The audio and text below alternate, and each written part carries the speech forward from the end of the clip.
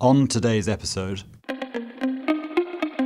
you're a science fiction reader and you think of Ready Player One or Ready Player Two as a great description of the metaverse, where basically the physical body that you have, you feed it and you make sure you sustain your life, but everything else you try and do in digital form. So at the end point, as Bill was saying, your whole life is lived in digital form. You have a body, of course, and you make sure you sustain that life, but everything else you do is wrapped into this digital form.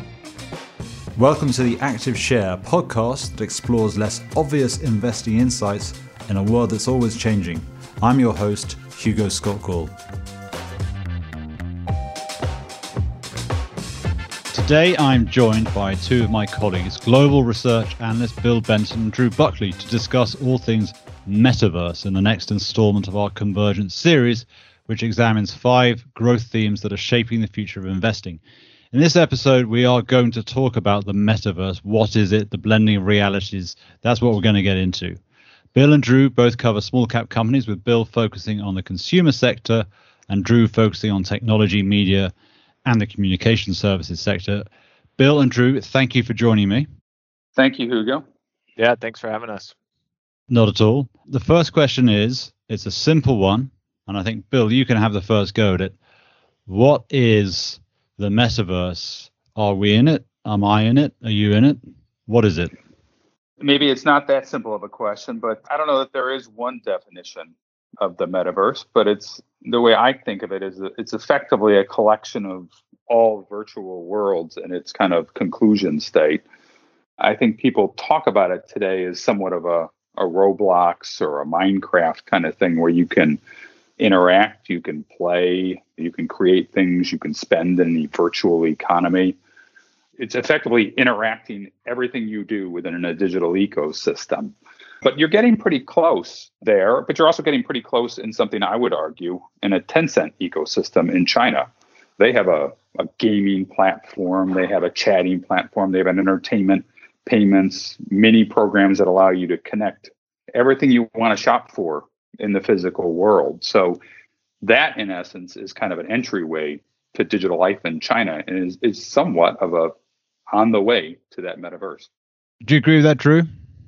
Yeah, I think what Bill said is really a big part of it, where it's a collection of many different things. You know, I think of the metaverse, if you're a science fiction reader and you think of Ready Player One or Ready Player Two as a great description of the metaverse, where basically the physical body that you have, you feed it and you make sure you sustain your life, but everything else you try and do in digital form. So effectively, at the end point, as Bill was saying, your whole life is lived in digital form. You have a body, of course, and you make sure you sustain that life, but everything else you do is wrapped into this digital form. So even the sensations that you try and feel, touch, smell, sight, all of it is somehow communicated from that digital reality into your body. And then you basically just effectively live in that state forever. And that's where you do your education. That's where you're employed. That's where all of your leisure time is spent, et cetera, et cetera. Yeah, I would argue that we're not in that metaverse yet. We're kind of in this halfway in between state of kind of what we term within our themes, kind of a digital reality, where kind of the virtual and physical worlds are kind of getting interconnected. Examples of that being kind of like the Pokemon Go. But, you know, there's others that are happening, whether it's in commerce, where you can actually interact with things, and furniture shopping or eyeglasses shopping at a Warby Parker or something like that. But it's not honestly as pervasive as the technology itself is not as pervasive as it needs to be to get us to actually that real engagement in a digital sense. And that's why I think, you know, customers want to interact with this, but frankly, the solutions aren't good enough yet. So we haven't really seen it being used even when it's available today. So what are the constraining factors from a technology point of view? Is this sort of the argument really around virtual reality and even augmented reality, that they are conceptually very appealing, but their growth so far has probably been a disappointment rather than something that's been underestimated and been a resounding success is the wrong word, but the penetration has not really come through in the way that perhaps some had forecast. So are there technological constraints that are holding the expansion of the digital world back? Yeah, Some could argue that this technology is even older than you would expect. I mean, there was actually a Virtual Boy 3D gaming system offered by Nintendo in the mid-90s. So this technology has been around a really long time. But even a decade ago, we were talking about things like Google Glasses, right? It hasn't, though, taken off, like you said. Frankly, a couple of years ago, I was talking to the manufacturer of a lot of these devices in China for big companies like Facebook, Microsoft, Sony. They were all talking about this stuff. And it was always kind of tomorrow on volume. And it never really happened until actually the last year. So I think, as I said before, kind of the slow adoption has been a little bit of bad customer experience and, frankly, a design. Gaming was the obvious kind of natural application for the technology, but you had kind of a chicken and egg problem. You need good hardware. It had to be accessible, and you had to have good software to be able to interact on the game with. And it was just disappointing, honestly, until the last year, where it feels like the software is coming on and the hardware is coming on. So now you're actually seeing the actual units are doubling now. And it's actually very hard to find some of the devices that actually allow you to interact with this virtual world today. So it has been disappointing on the pace, but it is picking up. In fact, over the weekend, I came across a company that's using this called Rec Room that's actually using it to have virtual weddings right now in the obvious backdrop, or have different engagement social rooms. So it's like a Discord for virtual get-togethers. So it is starting to happen. The pandemic basically catalyzed the market a little bit, and the technology solutions are coming along to create a better experience, but it's still super early. Yeah, and the one thing I'd add to that is connectivity. Super important. You need fast speed, low latency, a lot of bandwidth, right, to be able to deliver the information, the graphics that you need to make this digital reality or the metaverse be a real thing at the endpoint, so at the end customer. And we just haven't gotten there yet. 5G is going to be a big step in that direction because it has higher bandwidth, and a big part of it is lower latency. So, you can, a part of having the sensation is that you feel like it's in real time and things are changing in real time, and 5G can give that to you. So part of it's hardware, software, part of it is the connectivity. And then, as Bill was kind of saying, this third part of getting people to actually adopt or proving use cases that make it important to adopt. And part of that goes to just figuring out what the right use case is, gaming first, and then there were some other enterprise applications that are taking place. Part of that was the pandemic, which forces people to be at home, so they're looking for new ways to connect. And then there's a psychological aspect there for sure, where you just have to prove this new technology is something that you want to integrate with your life and that it's better for you than potentially whatever you're giving up to do that. And I think that's a big part to proving. As you see with the younger generations, they're much faster to adopt, but to prove it to older generations or even people my age in their 30s, you kind of have to be able to prove why you'd want to adopt something like this. And I think that's a big part of it. Let's just take those three things one step at a time. So predictions are always difficult, especially about the future, as someone once said. But let's think about the hardware and the software. When do these, I don't know if they're impediments, but when do you think we're going to get to the sort of abundance or ubiquity that would see this widely adopted? Because that third part, a kind of consumer adoption, is really going to be driven by the first two. If connectivity was totally abundant, as in free and super powerful as you needed it to be, that would accelerate consumer adoption. Similarly, so on the hardware side, I imagine it's the same thing. So how far off are we? I can start there, Hugo. I mean, I think we're right on the edge of this actually right now. I think you are seeing it in the technology that's being adopted in our phones, different types of camera technology that's allowing us to get that depth, that 3D kind of experience is coming to market. Obviously, 5G networks are on the early stage of rolling out to have that kind of always-on ubiquitous connectivity that we talk about. So the hardware side is coming along. Frankly, the companies are getting increasingly more serious about building the software because, again, there's a chicken and egg problem, but they now see the need to have that software there. And I mentioned a little bit earlier, last year, the VR headset sales doubled, and they're expected to double again this year, and they're sold out. So something is clearly already happening on the gaming side of the equation. And I will tell you, when I'm talking to companies today, including a furniture retailer we just were looking at, they are talking about AR more than ever. This has the potential to disrupt their place in the marketplace. So they're getting very serious about making sure that they have a great customer experience. Even if the customers aren't interacting with it today because it's been a bad experience, if they can make it a great experience, they can take share from those offline retailers and move some of those markets that have been slow to adopt that need this type of technology to really drive penetration. Yeah, I was just going to add to that. I think the hardware and software, you get this layering on effect, right? So the first set of hardware and software solves the first set of problems, and then the next set solves the next set of problems, and so on and so forth. And what we've gotten to at this point, what Bill said, is you're at that point where we're really starting to see the hardware and software be able to enable some of the use cases that you want it to do. At this point, there's always going to be improvement. It's going to come slowly, and then there's going to be step function, of course. But I think where we see it right now is we're just at the cusp, at the edge of where the hardware and software can break through and the use cases can be done. The connectivity is right there at the edge where you can start to see some of these use cases come through.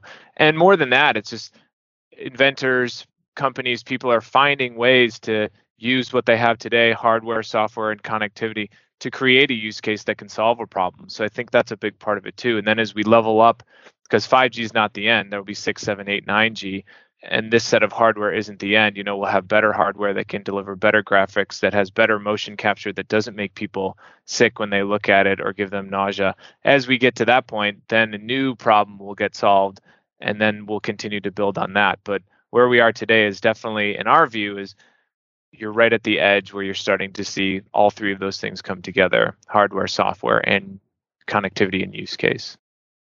I think some people thought that cloud computing, again, would not happen. It went through this period of long adoption because they said, oh, there's security issues and things like that. And people, they came back around that. They came up with better solutions. And ultimately, it took off. And now everyone says everything's going to be on the cloud, right?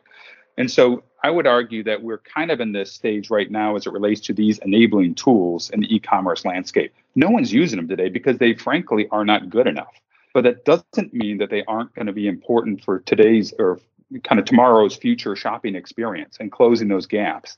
And when you think that e-commerce penetration is maybe less than a quarter of total retail spending, the categories where you really need AR to kind of identify that product that sits in a room or identify, the glasses you're going to wear, those things that need almost this physical interaction, those things are penetrated at levels a half or less than overall spending. So this type of technology is necessary and it is coming. And so I actually think we're at that stage. Again, your seed company, we talked about Google, we talk about Microsoft, we can talk about Facebook. They've been doing this for a while. They gave up on those early efforts. They're in round 2 or 3 in these situations, and they're still coming at it. So I think we're getting right at the point of actually, I think, inflecting in this space. You've both touched on various parts of the value chain around this, but just from a hardware, software point of view, are there any other areas you think that have big investment opportunity as suppliers to the tools to create a deeper, richer digital reality, or beyond that, the metaverse itself?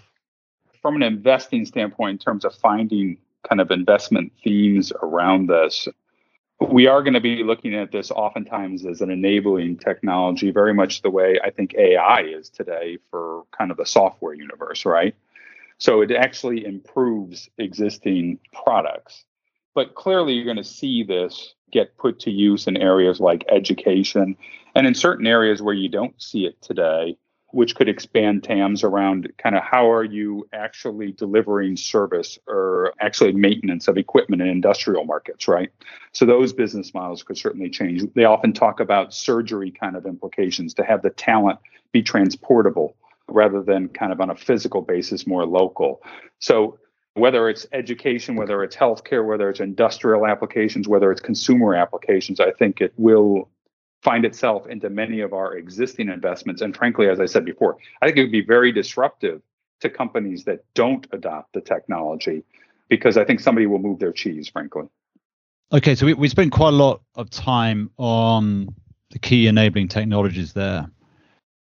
I'm wondering if that is only half the battle when it comes to analyzing this and predicting it. And I wonder whether, in addition to really understanding technology capability, that we do need some kind of psychology here, or some deep insights into the human soul and its needs and its wants and desires, because predicting how people are going to behave in what is a very new way, as in the idea that they could spend a higher percentage of their lives in the digital world than actually being fully present in the physical world, is definitely different. So would you, Drew, say that the sort of toolkit one requires as an investor here might be a little bit different? It might be a bit different from sort of if you were looking at standard industrial industries, that there's something extra here required to really understand where the revenue pools are going to be and actually where they're not going to be as a result of these things we're talking about.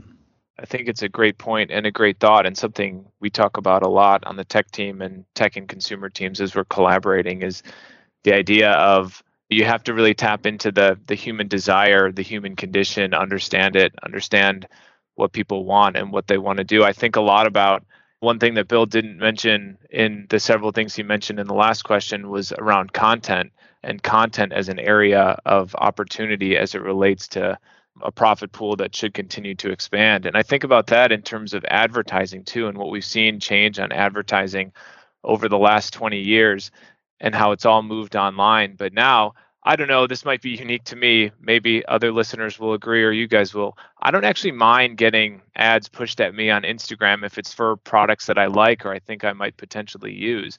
And I think that's a really unique and interesting proposition that they've been able to create, is this idea that they know what I want, and then they're able to serve me ads that are related to that. And I think what they've done there in a really good way is use all the data that's coming off of everything I do on my smartphone, banking records, et cetera, and they're able to serve me very simply a product that I might want. And I actually don't mind that kind of advertising. And you can see, if you think that through to the logical endpoint, how important understanding human behavior can be to drive transaction volume and also increase happiness, because I'm not mad about the fact that they're driving something towards me that way. And I think that's really important for people to understand, and companies to understand as they look to these profit pools, is what is the human behavior aspect of it? What do they really want? What are they willing to give up in terms to get that? The other darker side of it is they have all my information. They know what I'm doing. They know what I'm searching for. They know what I'm looking for. And do you want that information out there that they can use and then serve something back to you? So there is an element of free will that you give up in order to get served ads which you like, which make your life easier and make products easier to find. And I think understanding that equation and understanding how you can tap into the human mind and what they want and what they're looking for out of these products as you transition them away from physical and towards the digital world, how you recreate that is a really interesting and unique thought process that we have to go to that maybe we wouldn't have had to go to before, when we were thinking about, okay, how many more iPhones does Apple need to sell? What does it mean when China unlocks for Apple? This is a totally different problem we have to think about. I'd just add to it. I mean, I think humans are looking kind of for that social connection as kind of a foundational element. And frankly, this technology can add to a feeling of a true social connection. In fact, some of the technology right now, this VR technology, I personally gives me a headache when I put the things on, but they are now putting these things inside nursing homes to create a family connection remotely. And it's actually solving a loneliness problem that exists in a lot of nursing homes. And so there's a company that's been formed around actually getting to these social elements around needing to connect for the elderly. So yes, there's certainly a social element here that can be solved with the technology, but I still think the killer app is the biggest thing that humans have an issue with, is uncertainty. And they want to solve the uncertainty puzzle. And you help solve the uncertainty puzzle in these kind of interactions by actually using this type of technology to close uncertainty gaps.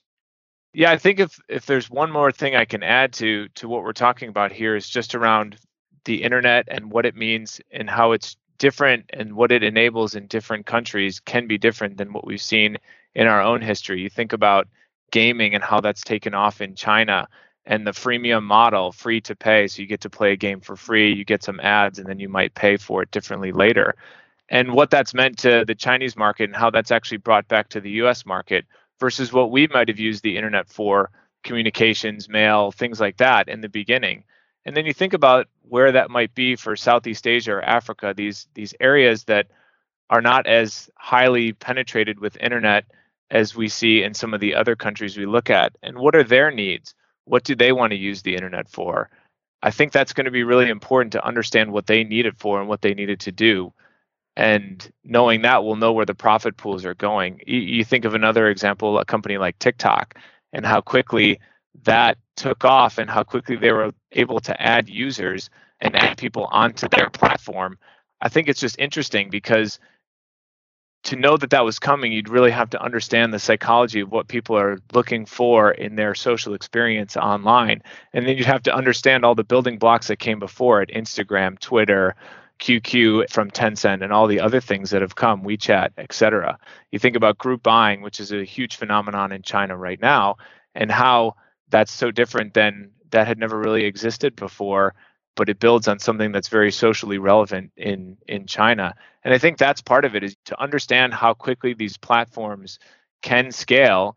You have to understand what the problem that they're really trying to solve. And if you wait too long, the platform, because it's a platform and it's a two-sided network, it can scale so fast. By the time you really understand it, it might have already scaled to a level that's pretty large.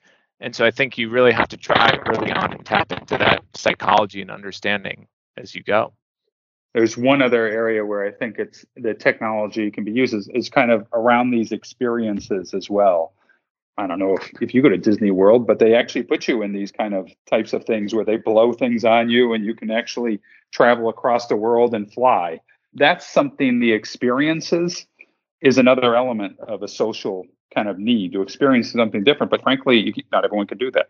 And so the technology can actually allow you to actually have these types of experience, yes, within a game, but also I know there are companies that are buying up old theaters and actually allowing you to travel across the world using this type of technology.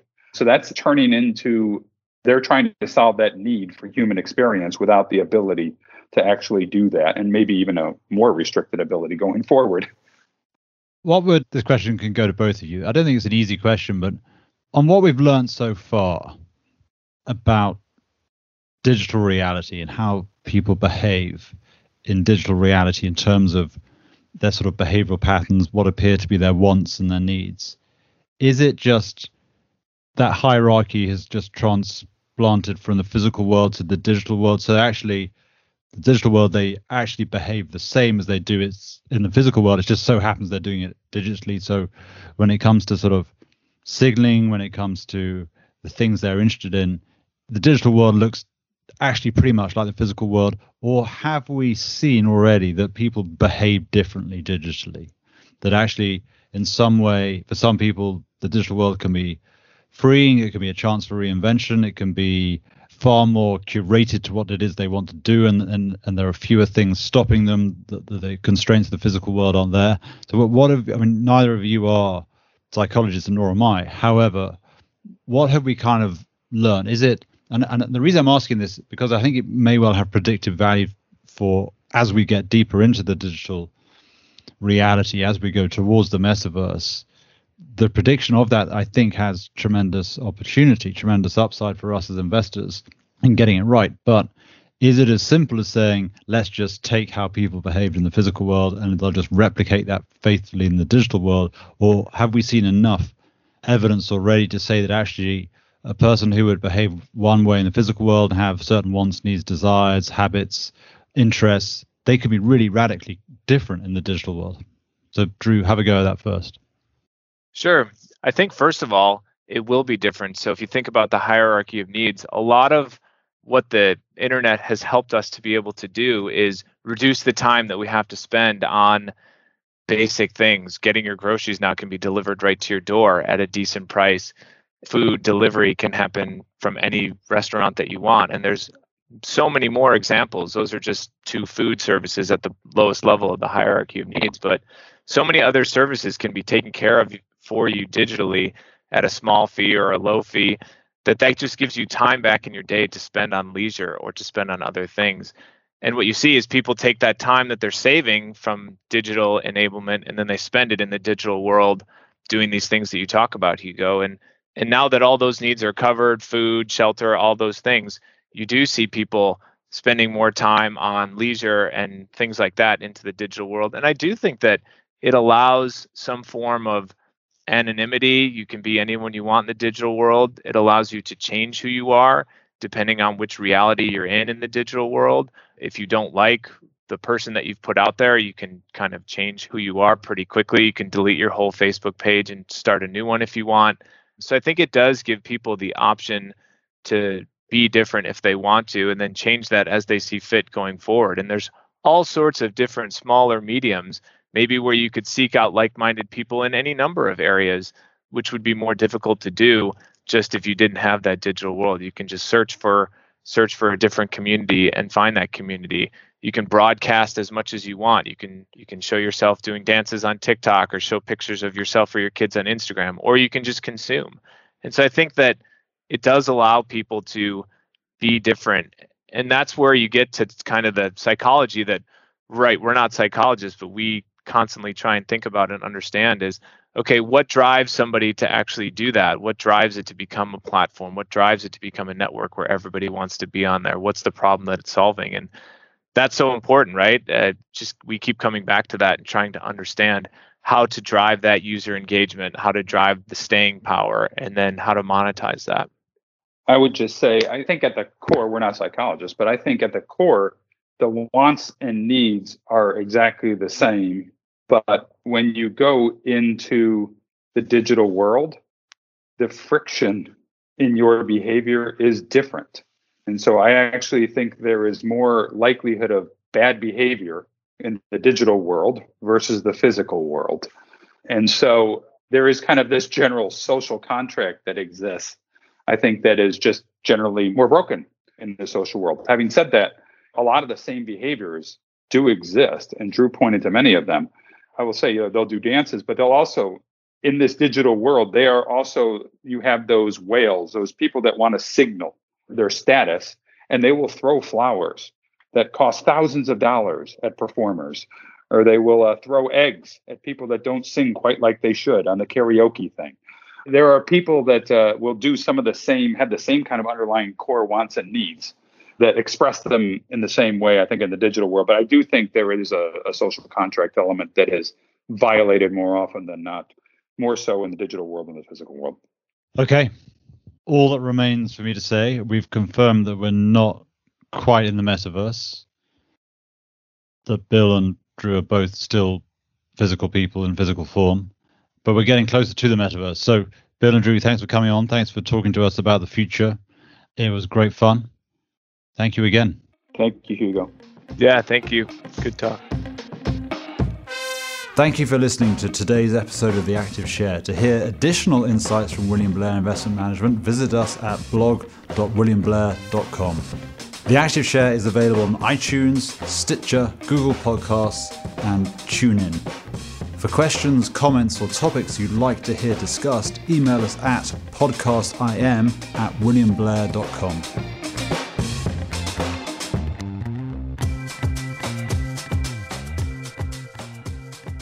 This content is for informational and educational purposes only and is not intended as investment advice or a recommendation to buy or sell any security or to adopt any investment strategy.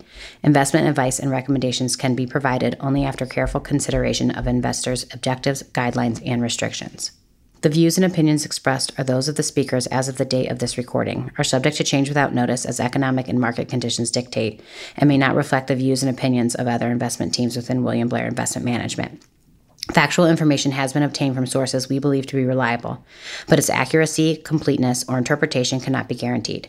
Any discussion of particular topics is not meant to be comprehensive and may be subject to change. This material may include forecasts, estimates, outlooks, projections, and other forward-looking statements. Due to a variety of factors, actual events may differ significantly from those presented. Past performance is not indicative of future results. Investing involves risk, including the possible loss of principal. Any investment or strategy mentioned herein may not be suitable for every investor.